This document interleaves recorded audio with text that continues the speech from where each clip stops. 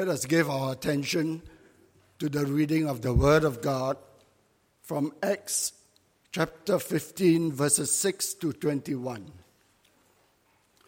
Acts 15:6. The apostles and the elders were gathered together to consider this matter.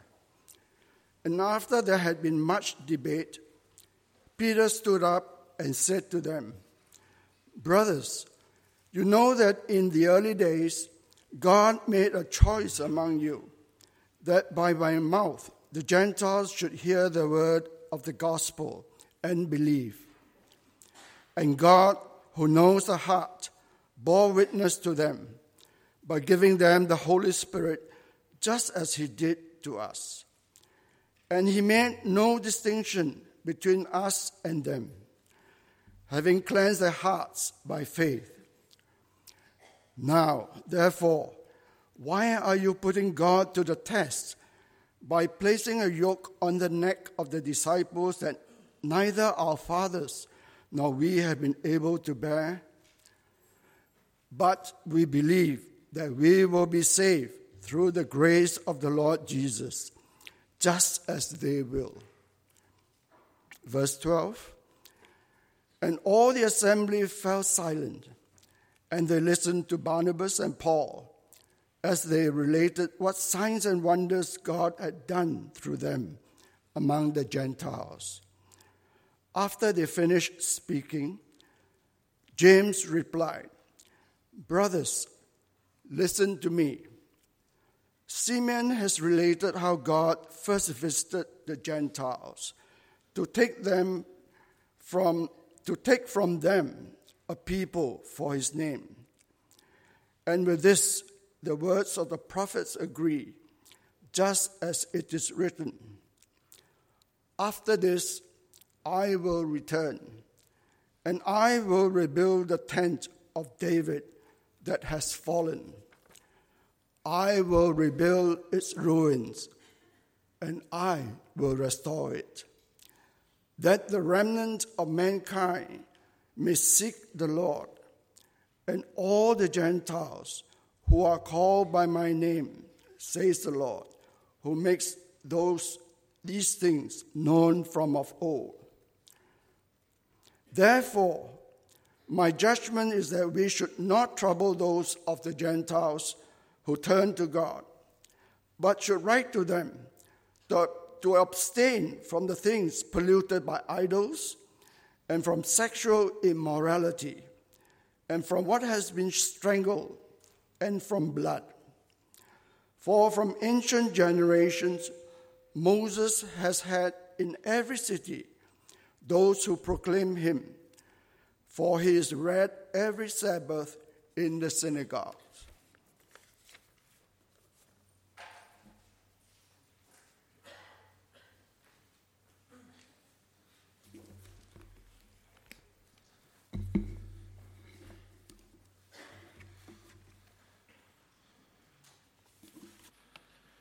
Thank you, Cornwall, for reading God's word for us. Friends, let us pray. Father God, we thank you for the good news of Jesus Christ, that we sinners and transgressors to your law can be saved by your grace through faith in Jesus Christ. I pray that as we consider your word this morning, I pray that your word be our rule and authority, that your Holy Spirit be our teacher and guide, that your glory be our chief concern. And we pray in the words of the psalmist that our hearts not be hardened as we hear your voice today. Help us glimpse the glory of Christ as revealed in Scriptures, and increase our affections for our Lord Jesus Christ. We pray this in the name of our risen Savior, Jesus Christ. Amen. Recently, I had a lunch with a dear brother at Circuit Road Hawker Centre. And like most Singaporeans, guess what? It's no surprise that part of our conversations revolve around food. We talk about the Pontian wonton noodles and how the business has expanded and the owners have even started other stores. This brother even had the opportunity to meet the owner at the launch of a new store at Clementi. And he relished eating the noodles. But guess what? Over the course of the next few months, when the owner was busy with other stores and not around, the taste and the quality of the noodles seemed to have fallen short. The content of the wonton noodles had fallen short of the promise of the brand name. So far, in our sermon series in Acts, we have seen Paul and Barnabas busy with gospel mission. They had just finished a mission trip described in Acts 13 and 14. And my brother Eugene and Ian preached through these 2 chapters the past 2 Sundays, telling us what is the gospel and how we interpret all of life through the lens of the gospel. We heard how the witness of the gospel had expanded beyond the borders of Palestine, and churches comprising many Gentiles were planted. You know, my friends, if Paul and Barnabas were like the owner of the chain of noodle shops, what would they have done? They would have gotten busy with the church growth program, right? They would have worked even harder to get the gospel out there and plant more churches. But we see there is a break in between their first and second missionary trip, as Paul and Barnabas had to confront a challenge in Acts 15. The challenge is the question, how can one be saved? This chapter is key to the book of Acts. Paul and Barnabas weren't so busy with ministry that they neglected this key idea, this key facet of the gospel. And the debate at the council in Jerusalem in Acts 15 centers on the content of the true gospel. Does the gospel need to be supplemented by human contribution?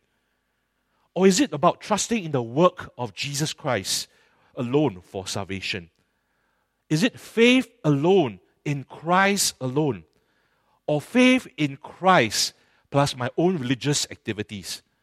Or simply put, how can you be saved from God's judgment against sin? I know, before we are tempted to relax thinking, hey Ollie, this is familiar to me, this is the basic of Christianity. Haven't we covered this before in our Sunday schools, DS, and our CGs? I already know the answer, Is faith alone in Christ alone that we are saved? But I ask you, my dear friends, today, let us look at the text carefully this morning. The gospel is the main thing for Christian life and ministry, and we should rehearse it often. Not only knowing the content, but delighting in it and working it out, massaging it into all areas of church and life. Moreover, Acts 15 does not only tell us what we should be believing about the gospel, it also tells us how the gospel should impact our belonging and our behaving. The truth of the gospel isn't merely academic. It impacts our life together and our behavior towards one another. So GBC, let us look at this carefully. So how can you be saved? How can you be saved? So turn with me to Acts 15 verses 1 to 35. It is a long passage with 35 verses. There will be parts where I will linger a little longer, and other parts where I will zip through. So look at the text and follow with me. Acts 15 verse 1 to 5. There it tells us that some men from Judea came to the church at Antioch of Syria. Remember, the church at Antioch is a Gentile majority church. But before we go into this, who is a Gentile? Who is a Gentile? Actually, all of us should raise our hands here, because anyone who is not a Jew, and refers to all of us here, we are Gentiles, unless we are believers here from a Jewish background. Okay? And what happened is, this man from Judea, they were conservative Jewish Christians. Okay? And they were allied in the teaching, as we see in verse 5, to the party of the Pharisees. What this means were that these men, they were Christian converts who were circumcised, and they still kept to all the Mosaic law, including the Jewish ceremonial laws and the food laws. And what were they doing? They were coming down to the church in Antioch, and they were saying to the Gentile majority church in Antioch, My friends, you want to be saved? You want to be saved? Then you also need to be circumcised according to the custom of Moses. Faith in Jesus is not enough. You need to add to faith circumcision. They wanted to adjust the gospel. They wanted to adjust what was believed about how you can be saved. And my friends, this is no small matter. Adding to the gospel is not like getting a McDonald's upsize, okay?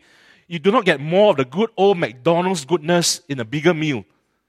The truth of the gospel does not need an upsize. Adding to it, as we see, diminishes the gospel, such that the gospel becomes no gospel at all. And the teaching of this man from the church in Jerusalem, this led to a huge disagreement and debate between these men with Paul and Barnabas. And this was not a mere academic discussion. You know, when we talk about this theological stuff, we think it's like the debate between ivory tower scholars. This was not it. Because this theological debate had huge pastoral and practical impact on the life of the church. How do I know this? For this, we can look at Paul's letter to the Galatians. The activity of these Judean Christians had caused Peter, who was visiting Antioch, to abandon his practice of having table fellowship with Gentile Christians. We see this in Galatians 2:12. And what this did was, this prompted other Jewish believers in the Antioch congregation, including good old Barnabas, to withdraw from full fellowship with the Gentile believers. We see this in Galatians 2:13. In fact, in Galatians 2:13, Paul calls this behavior by Peter hypocrisy. Paul calls out this behavior and says that this contradicts their belief about the gospel. If you hold that Gentiles who come to faith in Christ are saved and thus members of God's people, without the need to submit to circumcision, without the need to keep to all of the Mosaic law. But what were they doing? They were pulling away for Gentile believers, pulling away, not having fellowship, because certain Christians from Jerusalem demanded that the Gentile believers should be circumcised and keep the law of Moses. So this issue of whether you're saved by faith in Christ alone plus nothing, or you're saved by faith in Jesus Christ plus circumcision plus keeping the law of Moses, this has huge implication on the church at Antioch. This impacted their fellowship with one another. And as a result, the church sent a team comprising both Barnabas and Paul and some others to go to Jerusalem to speak with the apostles and the elders to clarify this important question. So off they went, and when they reached Jerusalem, they were welcomed by the church. But some Christians who were part of the party of the Pharisees, meaning they are Pharisees, they were once Jews, but now they have converted to Christianity. These people, they challenged them again. They insisted that Gentiles, to become Christians, they needed to be circumcised and keep the law of Moses. They argued that in order for Gentiles to become Christians, they first needed to be Jews. And this set the background for the debate at the Jerusalem Council. What about us? What do we believe about how one can be saved? Is it faith alone, in Christ alone, plus nothing? In addition, our behaviors that flow out of this belief, are they congruent? Are they aligned with what we believe? Do we unsay with our lives what we say we believe with our lips? As you can imagine, the debate was heated as the apostles and elders of the Jerusalem church gather to consider this question, how you can be saved. And after much debate, Peter stood up and reminded them of the Gentile centurion, Cornelius, and his household, whom Peter met in Acts 10. Remember Acts 10, the story of Cornelius and Peter? Peter recounted what God was doing among the Gentiles. Through Peter, these Gentiles have heard the word of the gospel and they believed. And Peter emphasized this point, that God had accepted the Gentiles as Gentiles, without prior circumcision, without submission to the law of Moses. God's giving of the Holy Spirit to Cornelius and his relatives and his friends, it is a testimony by God that God had accepted Gentile believers who by faith received the gospel as true and trusted in Jesus Christ as Savior. Peter was saying that God cleansed their hearts and forgave their sins based on their faith. Faith in Jesus Christ as their Messiah and Savior. Not based on circumcision, not based on keeping the Mosaic law. Faith in Jesus Christ is the grounds for God's grace granting the forgiveness of sin. Faith in Jesus Christ alone is sufficient to save. In Vietnam, traditionally many women use this carrying pole. You can see the arrow there indicating the carrying pole when they carry the goods to and from the market. This carrying pole is called a yoke. A yoke. You bear the weight of the basket across this bamboo pole.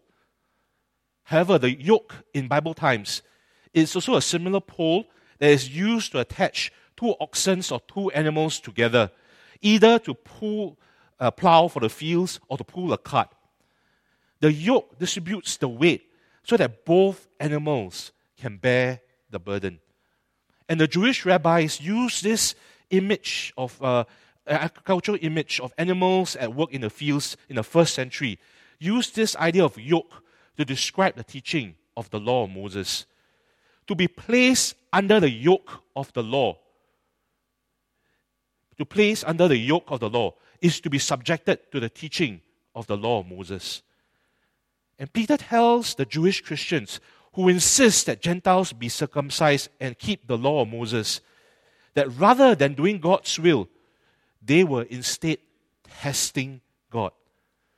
Their refusal to understand and accept that God has cleansed the hearts of Gentiles because of their faith in Jesus, without adding circumcision, without adding and apart from the law, is a challenge directed at God.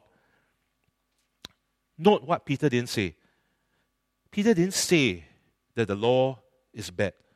Romans 7:12 tells us, so the law is holy, and the commandment is holy and righteous and good. So Peter didn't say that law is bad. Rather, what Peter is saying is this. What Peter is saying is that salvation is a grace gift from God through faith in Jesus Christ. It is not merited.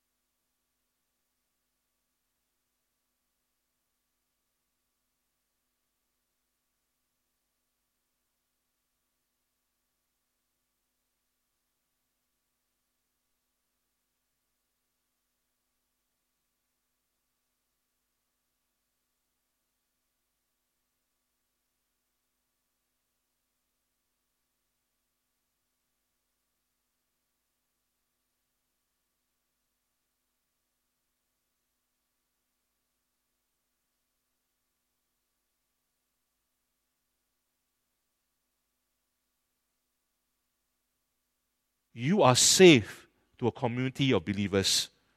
You are saved to be part of the people of God, to belong to the people of God, the church.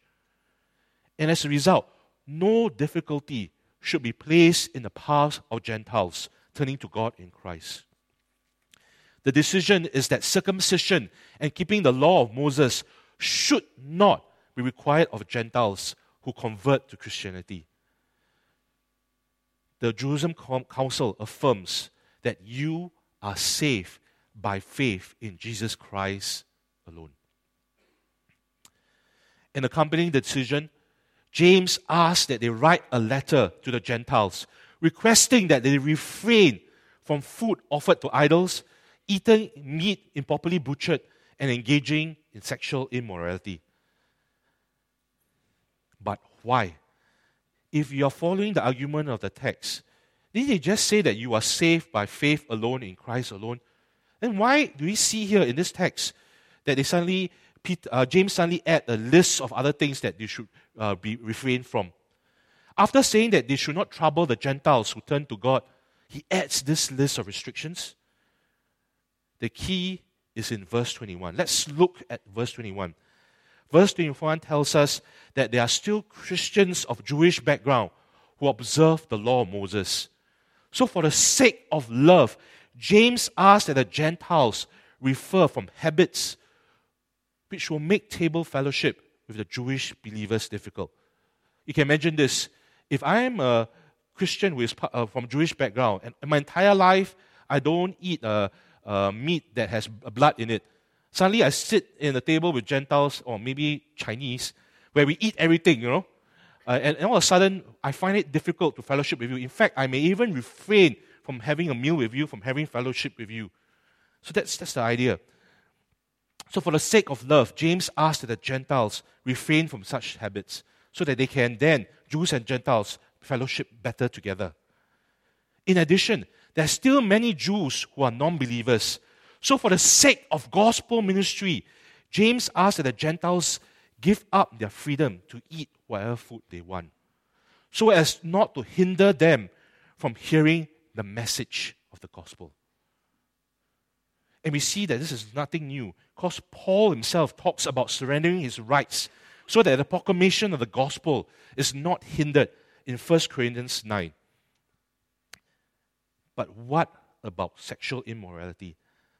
This last one seems out of place in a list of activities best given up for the sake of fellowship, best given up for the sake of the gospel ministry.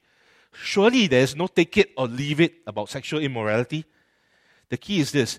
This list contains activities that cause the most offense to Jewish believers. And because Gentiles had very different ideas about sexual purity than from Jews. For example, remember, during that period of time, temple prostitution is commonly accepted among the Gentiles. This is because all this cause offense, James highlights it. But Gentiles are to turn from sexual immorality, including prostitution. And we see this in other parts of Scripture, who makes it clear that there is no compromise for sexual immorality. But then the question again, why the focus on relaxing the requirement for circumcision and the food laws? Why did they determine that circumcision was no longer binding upon the people of God? Circumcision was established prior to the Mosaic covenant, but was particularly marked as the sign of the covenant. But we see, circumcision was no longer essential for the people of God, because circumcision was a physical sign that pointed to and foreshadowed a spiritual reality, a circumcision of the heart. We see this in Romans 2 and Colossians 2. Physical circumcision was thus no longer universally binding on God's people. Rather, the principle regarding circumcision became one of love and gospel ministry. And the guys in our midst give a sigh of relief, because it means that we too need not be subjected to circumcision. Okay? So what about the food laws? We see that starting with Christ in Mark 7:9, Christ himself declared all food clean. And in Acts 10, with the case of with Peter, we see further evidence about this change, this sweeping implications because of the gospel. Remember Peter's vision? He was told even to eat the food. He was told to eat even though the food presented to him was unclean. What God has made clean, do not call common. The reality is not restricted to foods, but indeed it crumbles, it abolishes, it removes every law which separated clean from unclean.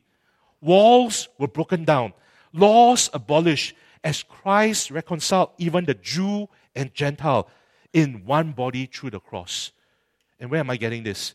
Ephesians 2:14-18 tells us, "For he," meaning Christ himself, "is our peace, who has made both one, and has broken down in his flesh the dividing wall of hostility by abolishing the law of commandments expressed in ordinances, so that he might create in himself one new man in place of the two, so making peace, and might reconcile us both to God in one body through the cross, thereby killing the hostility.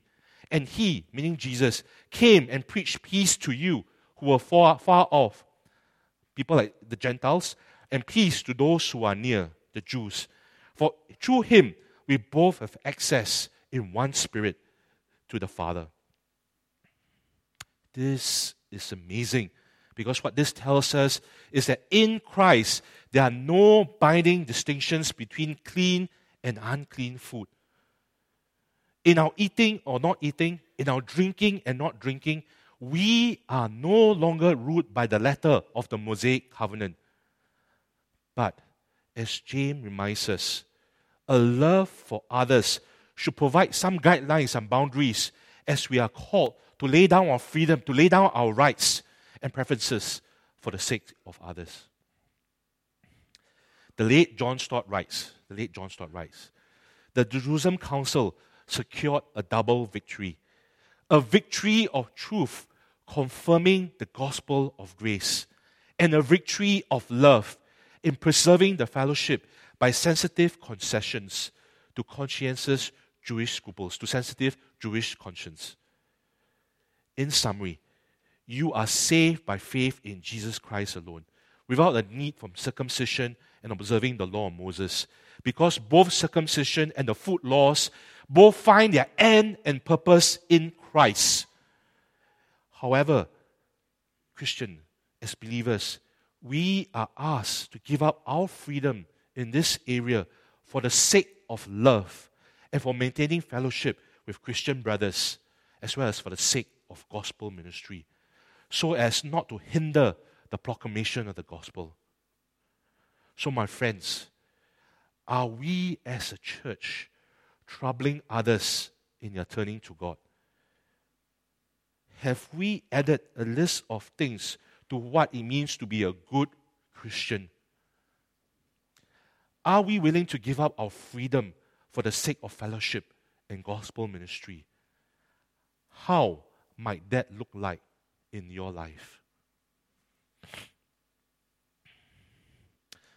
With the entire Jerusalem Council agreed to James' decision and provision, they drafted a letter to inform the Antioch church in Syria, of their decisions. The letter was accompanied by representatives of the Jerusalem church, Judas called Barsabbas and Silas, who later became Paul's missionary companion. Both these men, Judas and Silas, accompanied Paul and Barnabas so that they could testify to and confirm the decision in the letter.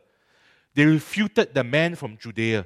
They confirmed that they will lay no greater burdens, affirming that salvation is by grace alone, through faith in Christ alone. And they gave a list of requirements to maintain fellowship and not hinder the proclamation, the spread of the gospel. And when gospel truth is upheld and love for believers and non-believers is emphasized, what happened? What was the response of the church to the decision? They rejoiced. As a result, the church in Antioch rejoiced and were encouraged and strengthened. The gospel that by grace, through faith in Jesus Christ, you have been saved from God's judgment on your sin. The gospel always brings joy when understood and received. Are we joyful as a church, GBC? If not, or if we find that it's an area we can improve in, then perhaps we need to press the truth of the gospel more firmly into our hearts and express this better in the life of the church as we do life together. And how can we apply the truths of today's passage in our lives? We can consider how we can love our Christian brother and non-Christian neighbor better. One area is in the area of drinking of alcohol.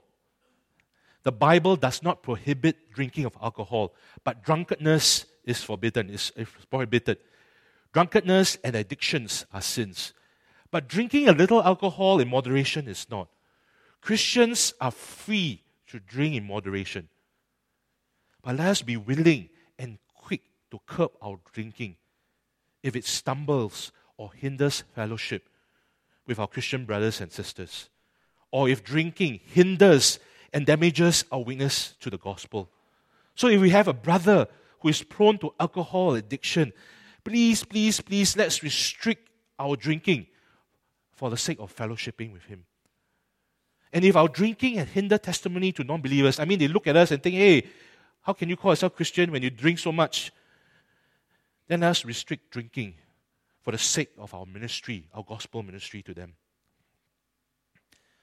Another area could be a choice of dining options when we have lunch after service on Sundays, when we gather for meals. Just stick with me on this, because I've heard this from a few people.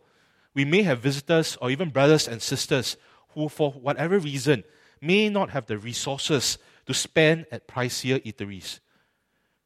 So rather than exposing that he or she cannot afford it, and perhaps even embarrassing him and her, and preventing fellowship with them, we can choose to eat at less expensive places. We do not always have to eat at Atas Cafe, even though we have the freedom to do so. And you do know, right? I like my expensive coffees. Okay? But we can eat at food courts and kopitiams. I can also be contented with my kopi o siu dai. We can do this so that people are not excluded and they can join us in table fellowship with us. We can do both for love's sake and for gospel ministry sake. Also, as a church, let's consider whether there are additional expectations we place on others as criteria for them to be received and accepted into our community. What are some areas that our customs and traditions contradict the gospel of grace? Do we have to relook at our emphasis and insistence on certain dress code? Or do we have to relook at our insistence on prayer meeting attendance as a must and an indication that someone is a good Christian? Or do we have to relook at our emphasis on attending certain conferences and reading certain books as a mark of maturity? Don't get me wrong. All the above can be good and helpful activities, can be helpful in building us up in Christ, and I appreciate them. But when we explicitly, maybe not explicitly or implicitly, insist that this must be done before someone can be welcomed into our community, then we are living counter to the gospel of grace. The main result of living out this gospel of grace, that we are saved by faith in Jesus Christ alone, is that we are freed from the burden of performance. We see again the yoke used by the Vietnamese movement to carry two children in this case and a load on the other. Just imagine me, picture with me, one of the children getting off and putting himself under the yoke, thinking he can bear the yoke. It will be simply too much for him to bear. Rather, he should be like the other child, trusting that his mother will carry him and resting in the fact that the yoke is borne by another who loves him. This is so countercultural to our Singapore culture of meritocracy. Meritocracy tells us we will only get what we deserve if we perform. But the gospel tells us we get what we do not deserve because of the performance of another on our behalf. So my Christian friends, let this truth root deep into your hearts. And my non-Christian friends, do you hear this? This is wonderful news. It tells us that the gospel tells us that we are sinners, unable to bear the burden and guilt of our sins. And the result of our sin is death. We will face God's judgment on our sin, eternal separation from God, our source of life. However, we can trust and rest in Jesus Christ because He is the only one who has fully kept the law of Moses. When we have faith in Him alone, we receive the benefits of His performance on our behalf. Not only that, Jesus Christ has borne the burden of our sins on our behalf so that our sins will be forgiven if we trust in Him. So my friends, my non-Christian friends, what are you waiting for? For Jesus tells us in Matthew 11:28-30, "Come to me, all who are labor and heavy laden, and I will give you rest. Take my yoke upon you and learn from me, for I'm gentle and lowly in heart, and you will find rest for your soul. For my yoke is easy and my burden is light." So for those of us who have yet to trust in Christ, I plead with you, be like the child in the basket and trust that Jesus will carry you. Come to Him for the forgiveness of your sins, for your rescue from God's wrath, for you to receive eternal life. Come to Him. Come to Him and find rest for your souls. And if this is your decision, you can meet with the pastors and elders at the front of the worship hall after the service. Let's pray. As we bow our heads, let's ask ourselves, do I struggle with trusting and resting in what Jesus Christ has done to save me? Ask God to give you faith in Jesus Christ. What are some self-effort projects to merit my salvation I need to let go? Ask God for you to trust in the sufficiency of Jesus Christ to save. Are there areas where I have fallen to the sin of the man from Judea who insists on others adding to the gospel so that they can be accepted by God or accepted within GBC? Ask God to bring them to mind and confess them. Are there areas I need to restrict my freedom for the sake of Christian fellowship and for the sake of the gospel? Ask God to give you love for Christian brothers and sisters. Ask God to give you love for our non-Christian friends. Father God, you have given us a Savior.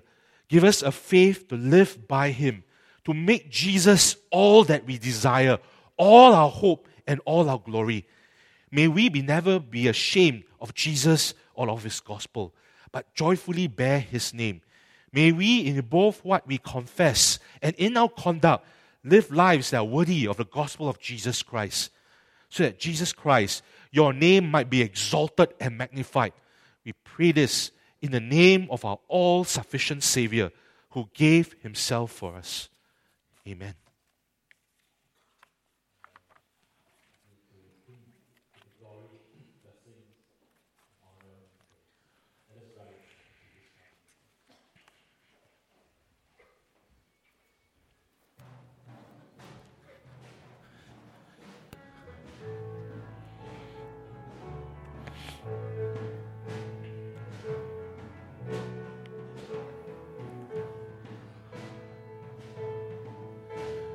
To Him who is able to keep me from falling, present me as spotless before the throne.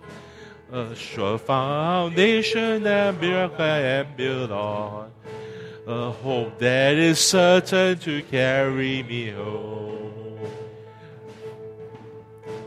To Him who is able to save me completely, who has poured out his blood as an offering for sin, and takes me to ride by the power of the Spirit, and seal me from heaven to reign there with him.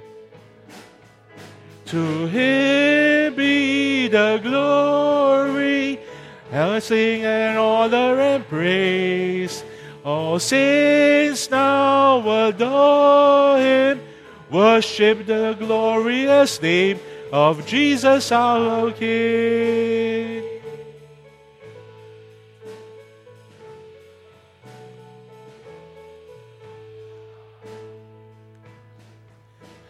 To him who's returning to earth in his glory, clothed in his majesty, splendor, and light. And at last we hail him, our glorious Savior. And forever and ever our worship will rise. To him be the glory, blessing and honor and praise.